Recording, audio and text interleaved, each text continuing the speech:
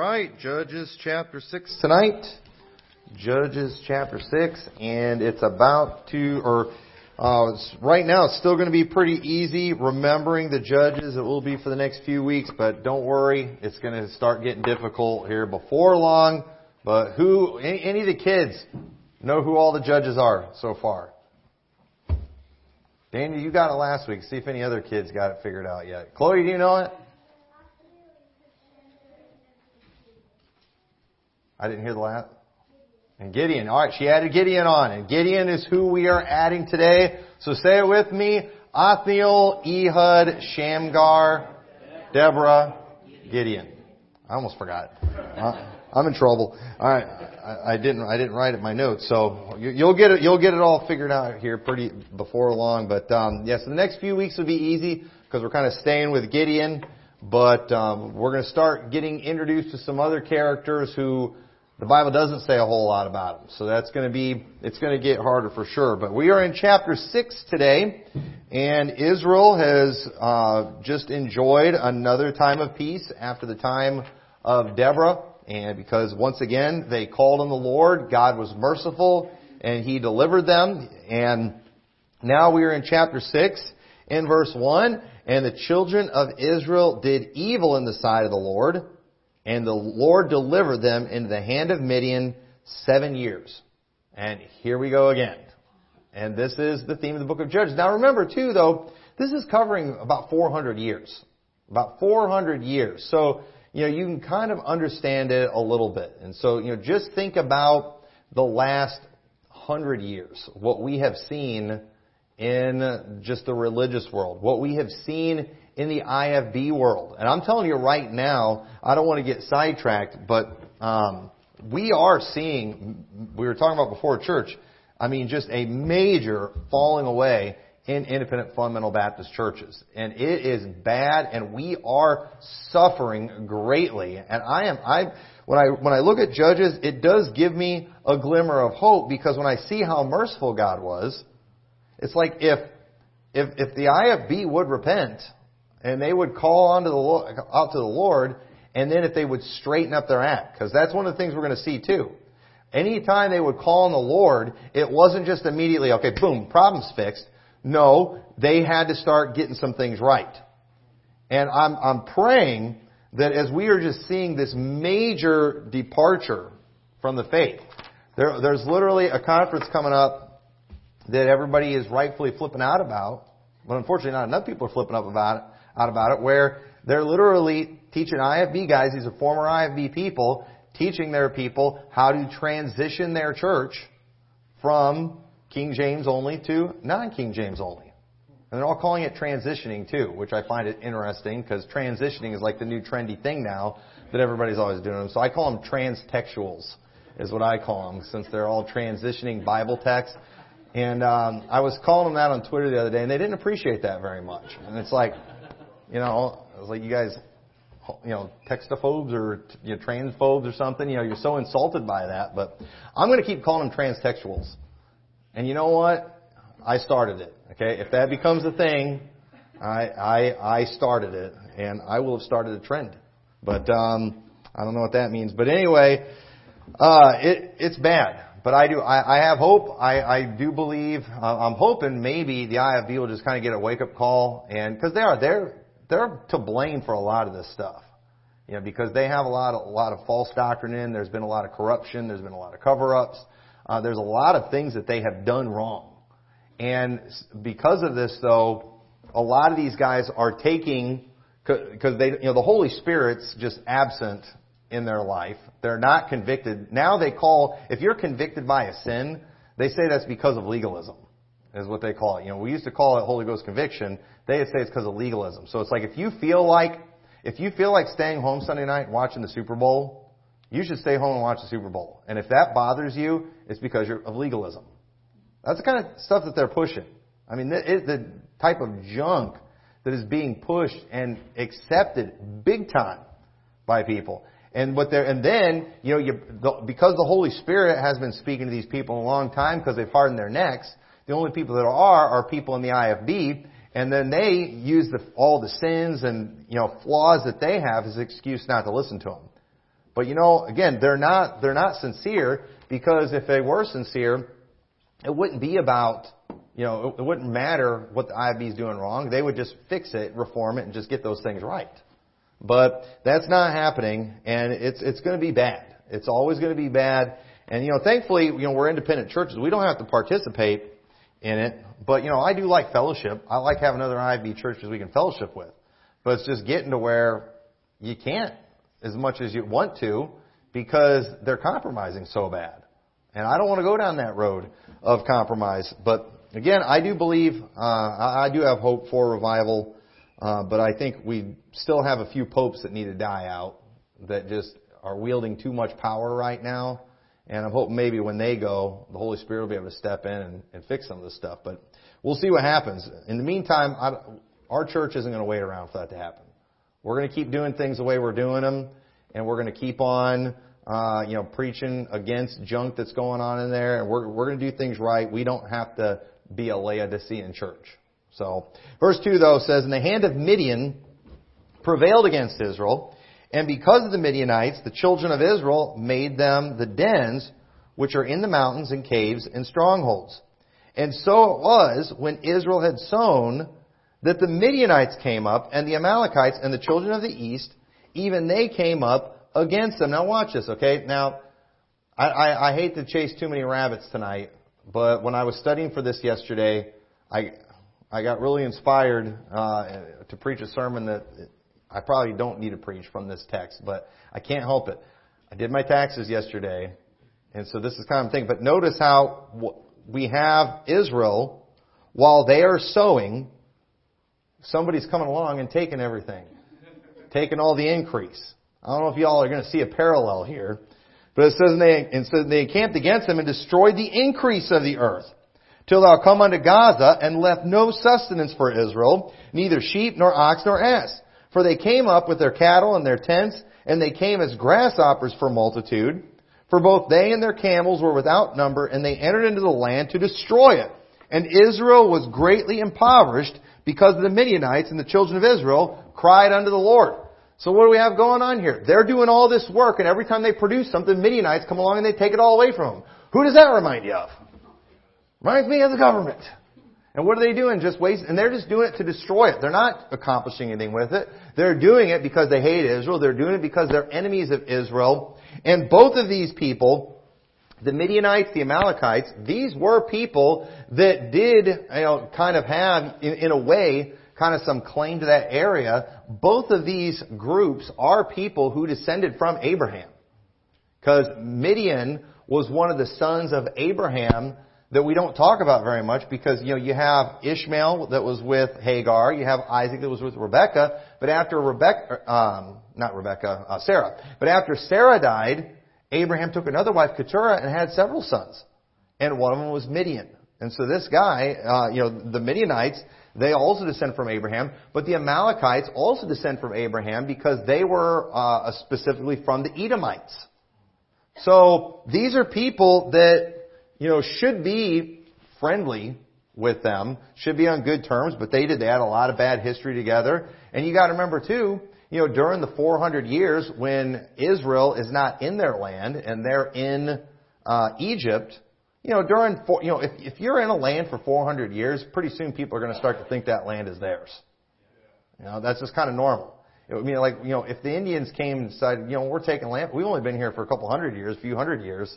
We're like, hey, this is our land now. It's like, no, we had it first. And that's kind of what's going on in Israel and Palestine right now between those people. So, these kind of things have been going on all throughout history. And so there's just a lot of hatred for each other. So they're doing these things. They're just destroying everything Israel's producing to demean them, to destroy them, to starve them out. And it just reminded me of the government. And it says, "And it came to pass when the children of Israel cried unto the Lord because of the Midianites." And here we go again with Israel crying out to the Lord. But notice God being merciful again. Now, something we need to understand, about the mercies of God is, one of the great attributes of God is His mercy. And it is something that we sing about. It is something that we talk about. It is something that we have all experienced. We have all been beneficiaries of the mercies of God. But one of the biggest mistakes anyone can ever make is thinking that God's mercy is unlimited. God's mercy is not unlimited. While it is great, it's not unlimited. And here's the scary thing about it. We don't know where that limit is at. But let me just read a few verses, because a lot of times people too, they go on, saying, it's like there are areas where God says, I'm done. And then people start singing about the mercies of God like He's not done. Like when it comes to reprobates, like when it comes to homos, like when it comes to Israel, all of a sudden they're just like, oh no, you don't understand the mercies of God. Well, no, I don't completely understand. I can't completely fathom the mercy of God, but I do know there's a line. And in Genesis chapter 6 and verse 3, it says, And the Lord said, My spirit shall not always strive with man, for that he also is flesh, yet his days shall be 120 years. And what did God do?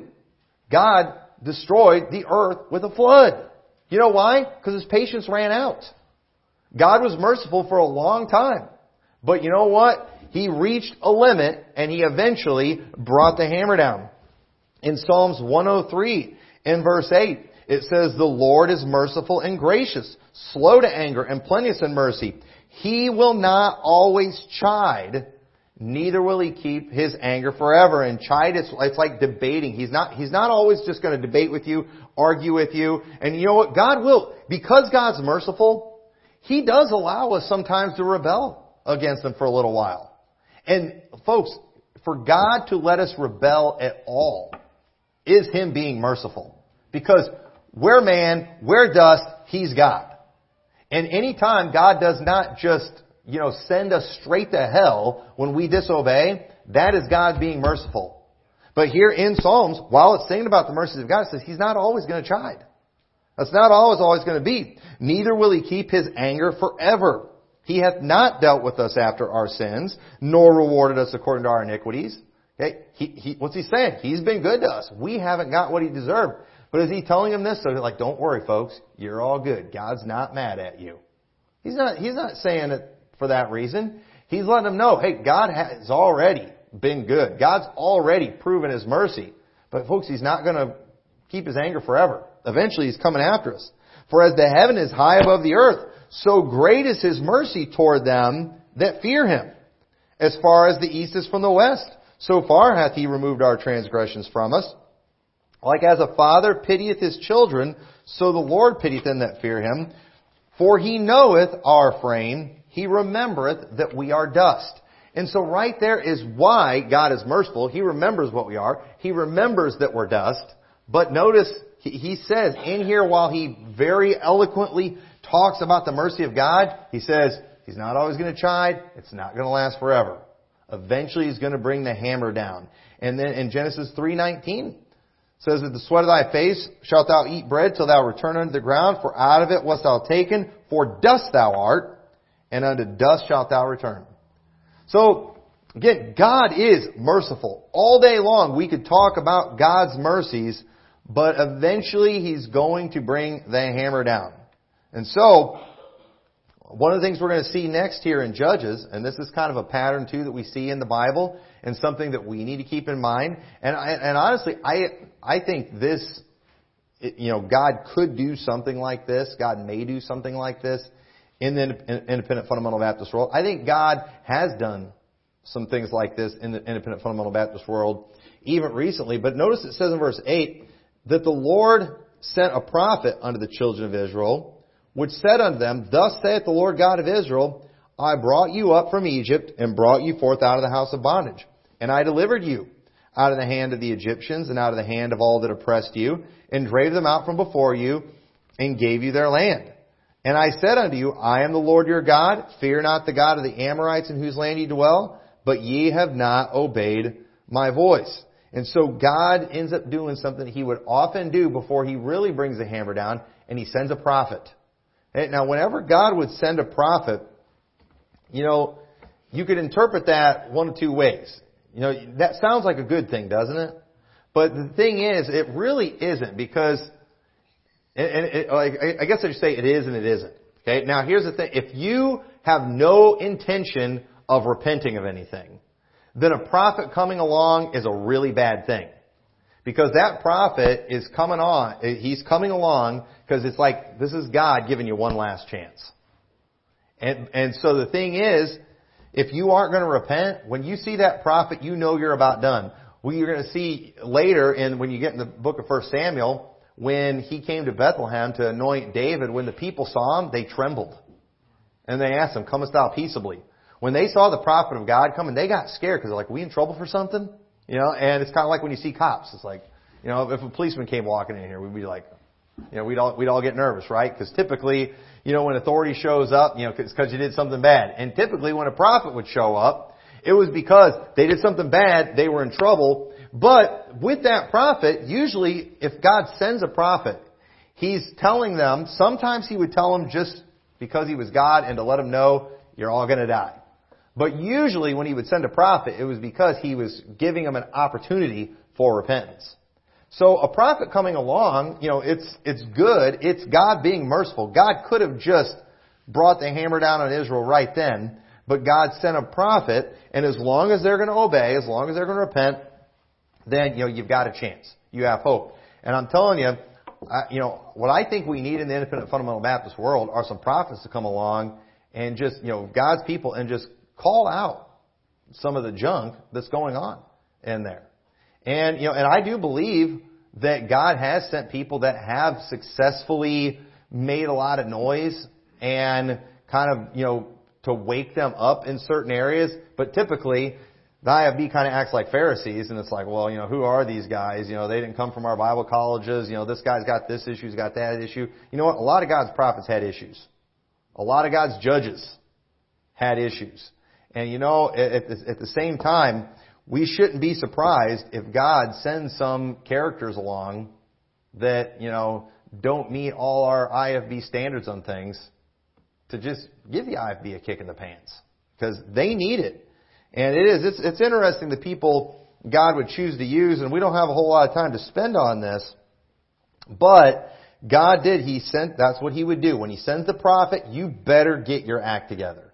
You better get your act together. And He tells them not to fear the God of the Amorites. And not only were they commanded not to fear other gods, but God gave them every reason possible to not fear, because of what God had done in Egypt. They had no reason to fear, because what God had done with other oppressors that they had, because of what God did with Sisera, because of what God did, through the other judges like Othniel and Ehud.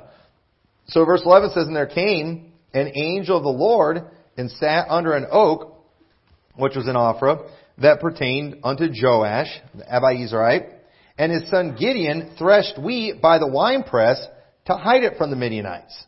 And this reminds me of the guy who does work under the table to make sure the government, doesn't know, so they don't get taxed into oblivion. Okay? So what do you think about people who do that kind of thing? I'm not going to say. But verse 12 says, and the angel of the Lord appeared unto him and said unto him, the Lord is with thee, thou mighty man of valor. Okay? Now, it's very important, because the title of tonight's message is Don't Lay Out Fleeces. Okay? Don't lay out fleeces. A lot of people, they read this story of Gideon and they get inspired to do something that, I'm telling you, you don't want to do this. I do not think it is a good idea to lay out fleeces. And if you're not familiar with that reference, you will be by the end of this message. But notice this angel comes to him.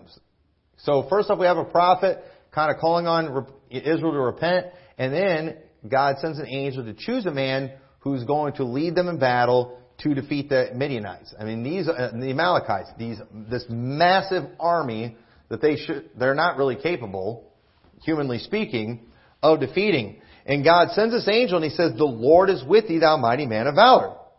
And Gideon said unto him, O my Lord, if the Lord be with us, why then is all this befallen us? And where be all His miracles, which our fathers told us of, saying, did not the Lord bring us up from Egypt? But now the Lord hath forsaken us and delivered us into the hands of the Midianites. So notice, first off, how Gideon, he's completely ignorant about all the sin that Israel is involved in. Probably because that was all he knew. He grew up with Israel being involved in idolatry. We're going to see his own father had an image of Baal and a grove that he made for him. And imagine that. Here we have Gideon, who's from a home that has an image of Baal, and we're going to see his father was probably a leader in this community where he lived, and then all this bad stuff's happening to him, and Gideon's like, what's going on? Where's all the miracles that he did before? Obviously, he does not know the Word of God. He had not read Deuteronomy. I don't know how available the Scripture was during that time. It was rare that prophets were speaking during that time, and Israel was not very obedient. I doubt they were reading Scriptures to the people, because if they had been reading the Scriptures to the people, they would have seen all these things that were happening were exactly what God said would happen if they started serving other gods. But Gideon, he's like, what did we do wrong? And you know, that's how it is in most churches today, most Christians today. What are we doing wrong? I mean, you'll have just false doctrine after false doctrine being promoted. Well, I didn't see anything wrong. The guy seemed like a nice guy. You know, and then they're mad at some of us because, you know, we're kind of mean when we preach sometimes. Oh, yeah, you guys got a bad attitude. You know, it's like, yeah, but that other guy is preaching heresy, blasphemy, and they just don't care. Because he said a few jokes that were funny and gave them a good time in church. You know, and it's like, how do you not understand why things are going so bad? Because that's the other thing, too. When I listen to all these preachers lamenting all their guys leaving the IFB, going trendy and stuff, all their guys, you know, transitioning, you know, from the King James, I was like, well, maybe it's because they got turned off because you had that weirdo Ruckmanite come in and preach all that numerology junk to prove the King James Bible is the Word of God. You know, maybe that's why. Again, you know, there's no excuse to dump truth. But let me tell you, if I was the only thing stopping you from dumping your King James Bible, if I'm what's stopping you, not knowledge, not the Bible, not the Holy Spirit. If I'm the only thing that's stopping you, it's going to be real easy for you to justify dumping your King James Bible if I let some Ruckmanite come in here and just preach all kinds of nut job garbage. You know, if you can't look at Psalms 119, 176 verses, 16 times 11, 176. That's the Word of God, chapter 2. Proves King James Bible. 176 is not 1611. I mean, we can always divide things and add things in ways to make them work. And I don't want to even get into the weird stuff people do with numerology. It's stupid. It's stupid. We cannot do this kind of thing. And, you know, so it's like, that's why you're losing people to this stuff. We were talking about before church, a lot of people a lot of these former IFB people too are going preterist now. And you know what? I think preterist is way worse than anything pre-tribbers ever thought about teaching. But at the same time, these people are so turned off by the dispensational nonsense that they've been hearing that they're dumping everything. You know, and listen, not everything the dispensationalists teach is wrong. Not everything pre-tribbers teach is wrong. But there's been so much bad that they've allowed in there and that they've not repented of when they have been confronted by these things. So, when did God do anything to wake us up? You know what? And people, no, God would never do it this way. You know what? A lot of these people got DVDs sent to their church. A lot of people did. This stuff's all over the internet. These people, they have people in their churches who have seen all these things, talking about this stuff. Oh, God wouldn't speak to us in that way. Well, maybe He would, since y'all aren't getting it from your King James Bibles. Maybe He would. I don't know. I'm not going to tell you how God will do something and how He won't do something. I don't know. But I'm telling you, their lack of repentance in this area is costing them greatly. And they're going to keep on suffering if they do not repent of this stuff. So, but again, most people, especially if you grew up in it, and a lot of people my age, they've grown up around this weird dispensational teaching. They've grown up around this Hal Lindsey junk that they don't even realize came from Hal Lindsey, because it's all they've ever known. They've heard it their whole life. These things have been repeated so long, and so when you go and you call them out about junk, they're like, "What junk? What am I doing wrong? I didn't get anything from Hal Lindsey. I don't even know who Hal Lindsey is. I don't know anything about Schofield. I don't know anything about Clarence Larkin." But that's because the previous generation drank all that Kool-Aid, and then they gave it to my generation, and that's all they've ever known. And they have no idea how bad it is and how messed up all this stuff is. And, and so when you confront them, they're like, what have we even done? I don't understand why everything's falling apart. And that's kind of how Gideon was. He was ignorant about the state that they were in. And so, some of the things we need to get a hold of when it comes to these type of things is God is under no obligation to do any more than He has already done through preserving His Word to help get you the message about sin in your life. Okay? If you get, and let's talk to you as individuals now.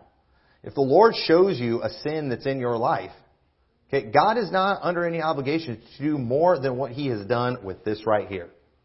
Some of y'all want an angel. Some of y'all want a miracle. Some of y'all want to lay out a fleece to figure out if you're going to actually start obeying what the Bible says. God is not obligated to do that for you. God gave you His preserved Word. That's more than enough. You better just read this book and do what it says. And two, just because your sin is not a commonly talked about sin in an IFB church, it doesn't mean that you have an excuse to not know any better. Again, IFB, we have our hobby horse sins. We have our things we talk about and our things we don't really talk about. And, a lot of times people, it's like because my pastor is not talking about it, I don't need to worry about it. If God shows you a sin in your life, you better worry about it. You better do something about it. Don't just depend on me to show you all your sins. Okay? You get in the Bible, you follow leading the Holy Spirit. Also, you're a fool to wait for that prophet to come along or to wait for a sign to get you to do something right. I'm going to show you. You're a fool to do that kind of thing. So verse 14 says, And the Lord looked upon him and said, Go in this thy might, and thou shalt save Israel from the hand of the Midianites. Have not I sent thee? Now, when Gideon gets told what to do from an angel of the Lord, you know what he should do? He should just obey it. He was told what to do. He was told by an angel what to do. But notice what he says. And he said unto him, O my Lord, wherewith shall I save Israel? Behold, my family is poor in Manasseh, and I am the least in my father's house. And the Lord said unto him, Surely I will be with thee, and thou shalt smite the Midianites as one man. And this is just like what God said to Moses. Remember when God sent Moses? And he's like, who am I? And I can't do this. And God said, didn't I tell you I'm going to be with you?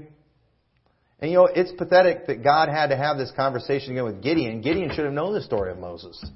And how God, spoke to him. And how Moses did fine because God was with him. Gideon should have understood all that. But Gideon was not well taught in the Scriptures. Gideon came from a home where his father made an image to Baal. And so, this is God being super merciful right here. If God wanted to, God could have said, Gideon, you should know better than this. You're dead. And Israel's dead. That's what he could have done, but he didn't because he was being merciful. Verse 17, And he said unto him, If now I have found grace in thy sight, then show me a sign that thou talkest with me. Show me a sign thou talkest with me. So I'm here talking to you right now. Just do what I tell you to do. I need a sign. Listen, signs are for people with no faith. And people get inspiration from Gideon to start asking for signs. Don't do that. I've had people tell me about how I laid out a fleece like Gideon. I'm like, why would you do that? Have you not read the following chapters of Gideon? But 1 Corinthians 14:22 says, Wherefore tongues are for a sign, not to them that believe, but to them that believe not. But prophesying serveth not for them that believe not, but for them which believe. So signs are for unbelievers. Are you a believer? Then you know what? Preaching is supposed to help straighten you out. The Word of God is supposed to be what straightens you out. Why do you need a sign? If you're saved, why do you need a sign? You don't need a sign. If God's Word says to do something, you do it. Don't need signs. And so, what we're going to eventually see, and it's not in this chapter, but Gideon is eventually going to do a great act of faith. I mean, a very great act of faith. We're going to see where it's like Gideon finally learns his lesson and he stops asking for signs. Because it's like the more signs God gives him, well, then that would mean the less faith that he needs. But God is pleased by faith. And God wants all of us at some point to do something to show faith. And because Gideon keeps asking for signs and getting all these signs, God finally has to take his multitude down to 300 people to go up against a multitude that was already beyond what they could have defeated. humanly speaking. But God wanted Gideon to have faith. And so, folks, just mark it down. You ask for a sign, you know what God's just going to do? He's going to put a bigger challenge in your way. You know why? Because He's eventually going to get some faith out of you. So just, you know what? Don't ask for signs. I don't want things to be any tougher than they are. I don't want to face any greater challenges than the ones I'm already facing. So you know what? I'd rather just believe the Bible. I'd rather just do whatever it says, whenever it says to do it. And that way I don't need any major testings. I'd rather not have that. So verse 18 says, Depart not hence, I pray thee, until I come unto thee, and bring forth my present, and set it before thee. And he said, I will tarry until thou come again. And Gideon went in and made ready a kid, and unleavened cakes, an ephah of flour, and the flesh put he in a basket, and he put forth in a broth in a pot, and brought it out to him under the oak, and presented it. And the angel said unto him, Take the flesh and the unleavened cakes, and lay them upon this rock, and pour out the broth. And he did so. And the angel of the Lord put forth the end of the staff that was in his hand, and touched the flesh and the unleavened cakes. And there rose up fire out of the rock, and consumed the flesh and the unleavened cakes. Then the angel of the Lord departed out of his sight. And when Gideon perceived that he was an angel of the Lord, Gideon said, Alas, O Lord God, for because I have seen an angel of the Lord face to face. And the Lord said unto him, Peace be unto thee. Fear not, thou shalt not die. Then Gideon built an altar there unto the Lord, and called it Jehovah Shalom. Unto this day it is yet an Ophrah of the Abiezrites. And so this would have been a cool moment for Gideon. First, because it doesn't take a whole lot of faith to believe something after seeing this miracle with the angel. I mean, he takes the staff, touches a rock, it catches everything on fire, it consumes it, he disappears out of his sight. Yep, that was an angel. He's like, I've seen it. He thought he was going to die because he saw an angel. But then the Lord speaks to him. The Lord tells him, hey, you're not going to die. I'm going to do something with you, Gideon. I'd like to think that if an angel came to me and spoke to me, and if the angel did a miracle, that after it told me to do something, I would be ready and raring to go without a care in the world. I'd like to think I would be that way. But, the truth is, if you won't follow the Bible, you're not going to do that much better with an angel. And Gideon still doesn't see it. And so we'll keep reading verse 25. And it came to pass the same night that the Lord said unto him, Take thy father's young bullock, even the second bullock of 7 years old, and throw down the altar of Baal that thy father hath, and cut down the grove that is by it, and build an altar unto the Lord thy God upon the top of this rock in the ordered place, and take the second bullock and offer a burnt sacrifice of the wood of the grove, which thou shalt cut down. And if God is going to bless Israel, they need to fix some things that cause them to be cursed. So it's like the IFB. If they want things to get better, you know what they need to do? They need to fix some things. They need to stop just having prayer meetings where they just pray and cry. No, they need to confess sins. And then they need to repent of those sins and change. But what do? They have conferences where they just, we ain't changing. We're not doing nothing different. We're going to stay the same forever. We're going to our grave this way. No, you need to repent. That's why you're dead. That's why God's not moving. You need to fix some things. It says, Then Gideon took the 10 men of his servants, and did as the Lord had said unto him. And so it was, because he feared his father's household and the men of the city, that he could not do it by day, that he did it by night. And when the men of the city arose early in the morning, behold, the altar of Baal was cast down, and the grove was cut down that was by it.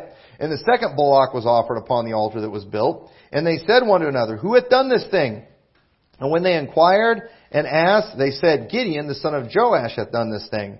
Then the men of the city said unto Joash, Bring out thy son, that he may die, because he hath cast down the altar of Baal, and because he hath cut down the grove that was by it.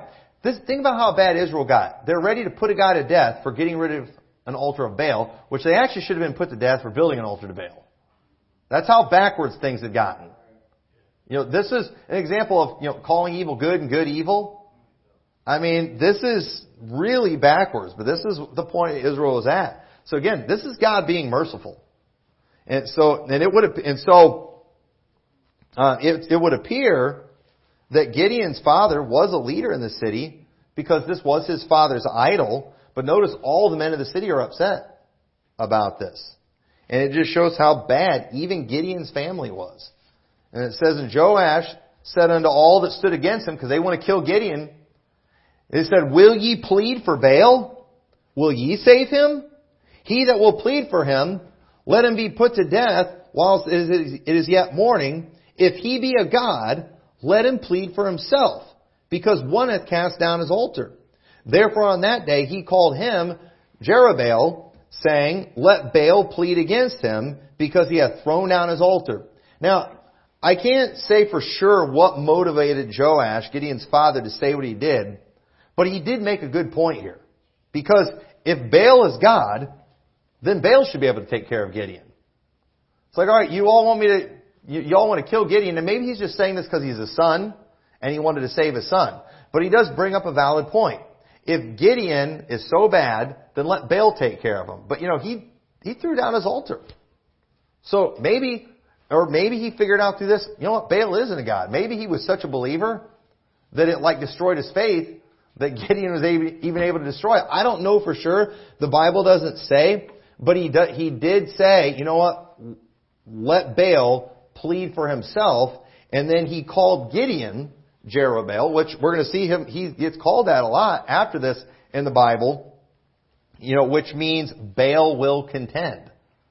So he's saying this Baal's going to be coming after him now. But you know what? We're going to end up seeing that Gideon becomes very victorious in his battles. You know why? Because Baal has nothing on God. Because Baal is nothing. And so, based on this name that he gave Gideon, one could assume that while Joash didn't want to do harm to his son, he might have thought too that Baal will do him harm. So, I don't know. We don't know for sure. I'm just kind of, reading between the lines based on what he said here, because the Bible doesn't tell us what his motivation was. But it says that all the Midianites and Amalekites and the children of the east were gathered together and went over and pitched in the valley of Jezreel. Now, I want you to picture this massive multitude, because this is a multitude that can't be numbered, in the valley of Jezreel. Can anybody think about another biblical battle in the valley of Jezreel? Another name for the valley of Jezreel is the Megiddo Valley, or the Valley of Armageddon. This place where this happened here is the same place where the armies of the earth are going to gather together, preparing for the battle of the great day of God Almighty that we see in Revelation. So just kind of an interesting thing right there. But this is that same location. And so a lot of great battles were fought in that area. That's where Josiah, King Josiah, died in that valley during a great battle. A lot of stuff has happened there biblically. It's kind of an interesting thing. But the Amalekites, again, they were a part of the Edomites. They also were some of Israel's greatest enemies. And while we don't see as many references in the Bible of the Edomites going after Israel, just understand a lot of the judgment that was on the Edomites was actually because of the Amalekites, because they're a part of that too. And the Amalekites, they were horrible to Israel. We see constant references to Amalek. They were always causing problems for them. And, they are the people upon whom the Lord has indignation forever. And so when there's a lot of references in the Bible to judgment coming on the Edomites and the Amalekites because of stuff that they did to Israel. And they had a long history of messing with each other. And so, but the Midianites too, again, they descend from Abraham. They're kind of related as a people. Also, Moses' father-in-law. Remember Jethro, priest of Midian. From this. So these were people, they had peace with at one time, but hundreds of years can change things quite a bit. And a lot of hostility at this point. And so verse 34 says, but the Spirit of the Lord came upon Gideon, and he blew a trumpet, and Abiezer was gathered after him. And he sent messengers throughout all Manasseh, who also was gathered after him. And he sent messengers unto Asher and unto Zebulun and unto Naphtali. And they came up to meet him. And so this is where Gideon is gathering this army of thousands of people that God's going to get rid of later. And I think the reason God got rid of this army is because Gideon needs to have faith. And Gideon's already had asked for a sign one time. And God gave a sign. And he's about to ask for a couple more. And I personally believe this is why God cut his army down to 300. But it says, and Gideon said unto God, now watch this question. If thou wilt save Israel by mine hand, as thou hast said. So, wait a minute. Should we ever ask, Lord, if you do what you said? Should we do something like that?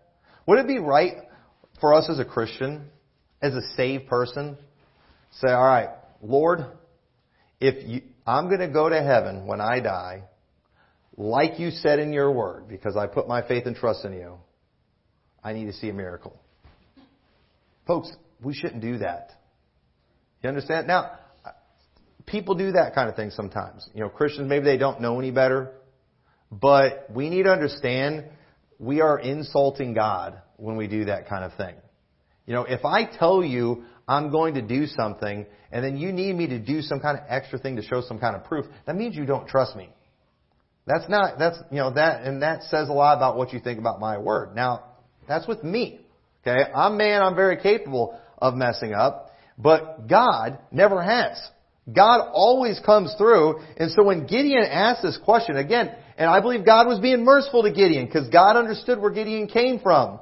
But this is an insulting question to ask God.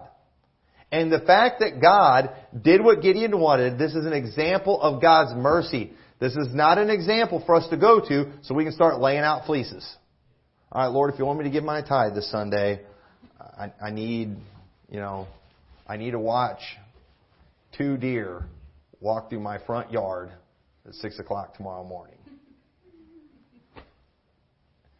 Read your Bible. That's where your sign's at. That's how you know what to do. I don't know if I really want to go soul winning, this weekend. Lord, if you give me this sign, no. Hey, go ye into all the world and preach the gospel to every creature. I already told you what you need to do in the Bible. You don't need to be asking for these signs all the time. And you know what? I'm not going to ask anybody to raise your hand, but guess what? We've all done this kind of thing before. We've all done this kind of thing before. It's not right. If you know something's right, you need to just do it. This is an insulting question. And so in verse 37, behold, I will put a fleece of wool in the floor, and if the dew be on the fleece only, and it be dry upon the earth beside, then shall I know that thou wilt save Israel by mine hand, as thou hast said. If I see this miracle, then I'll know you're going to do what you said. Insulting. And it was so, for he rose up in the morning and thrust the fleece together and wringed the dew out of the fleece, a bowl full of water. And Gideon said unto God, let not thine anger be hot against me. I will speak but this once. Let me prove, I pray thee, but this once with the fleece. Let it now be dry only upon the fleece and upon the ground. Let there be dew. And God did so that night, for it was dry upon the fleece only, and there was dew on the ground. Insulting. But God was merciful. God did it. And listen, it's possible somebody might do something like this, a new Christian, and God might do something for them. But I'm telling you, you here today, we should know better, and we shouldn't need this type of thing.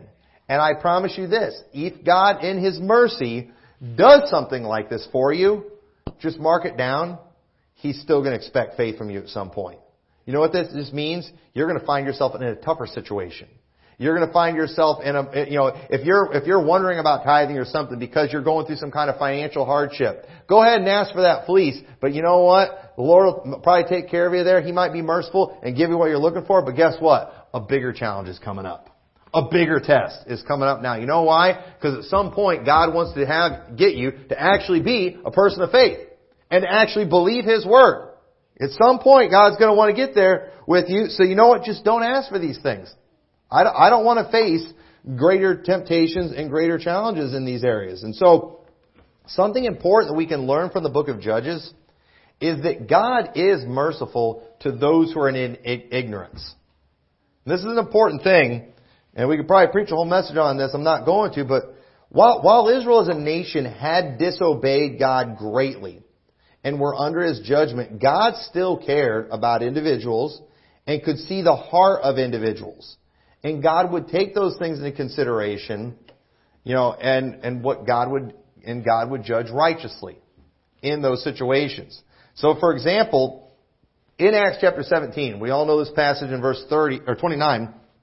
It says, for as much then as we are the offspring of God, we ought not to think that the Godhead is like unto gold or silver or stone graven by art and man's device. And the times of this ignorance God winked at, but now commandeth all men everywhere to repent. Now, let me ask you, has God ever been okay with idolatry? No. Idolatry has always been a sin. But has God been merciful to nations in the past who were involved in idolatry? Yes, because they were ignorant. They didn't know much. They didn't have much light. But now, in the book of Acts, the gospel is going to the whole world. Light is being shined throughout the whole world. And when Paul's now is preaching at this place, shining a light, preaching the truth, you know what he tells these people? Hey, there was a time when God was winked at this type of thing because of ignorance, but now He's commanded all men everywhere to repent. You know why? Because now they should know better. And let me tell you something. God expects more from us today than He did from people like Gideon. You know, when you hear people use, the failures of David and the failures of Abraham and people like that as an excuse for their immorality, God expects more from you than He did from them. We have the completed Scriptures. We have their stories. We've seen the consequences of what happens when you make those kind of mistakes. And then for you to still go do those things, God's really going to be upset with you in that situation. So, don't judge yourself that way, because you have been given so much more, and to whom much is given, much is required. And one thing we need to see in the Bible is sometimes when God is talking and pronouncing judgment or blessing, sometimes in the Bible, God's dealings are with an individual. That's an important thing to understand. Sometimes when the Bible is speaking, God is dealing with a house or a family, you could say. God often would do that. Sometimes when God is speaking, God is judging or even blessing a city, an entire city. Sometimes it's an entire nation. And sometimes, too, God is even dealing with the world. And so God might deal with one city differently than He does another city. I think God expects more from certain cities and towns in America than He does from certain towns and cities in China, where they have very little light. And so the last thing we would want to do is they seem like they're getting away with stuff over in China, so I guess we can do that kind of stuff over here too. No, we can't. We've got churches all over the place out here. We've got Bibles readily available everywhere. We have religious freedom out here. They don't have that stuff over there. So understand, God might deal with them differently than He does us. When it comes to families, God will probably deal with certain sins harsher with me because of the family that I come from than somebody who comes from a family of drunks and drug addicts. Do y'all see how God works in that area? And so God in this story here is being extremely merciful, because Gideon came from a really sorry family during a really bad time in Israel's history. And what is ridiculous is when people today, from a fundamental Baptist church in a New Testament era, when they have the completed Scriptures, want to lay out fleeces like Gideon. No, you should be past that. You should be way past that. You should see where it says, as God said, that's enough. You want a sign that you should or shouldn't do something? Here's a verse in the Bible. Okay. Debate over. Problem solved.